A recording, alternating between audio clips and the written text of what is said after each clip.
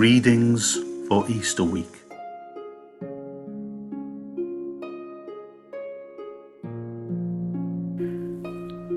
Fair Cop, Luke 23:34-43, read by Miss Massey. Jesus looks up.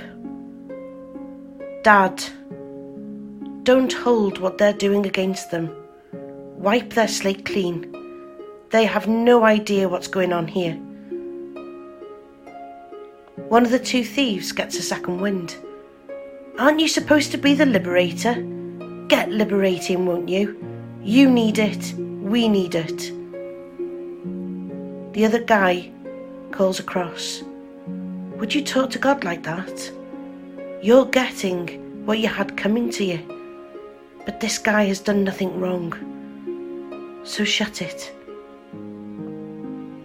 This second thief turns to Jesus and says, Jesus, don't forget me when you get to sit on your throne.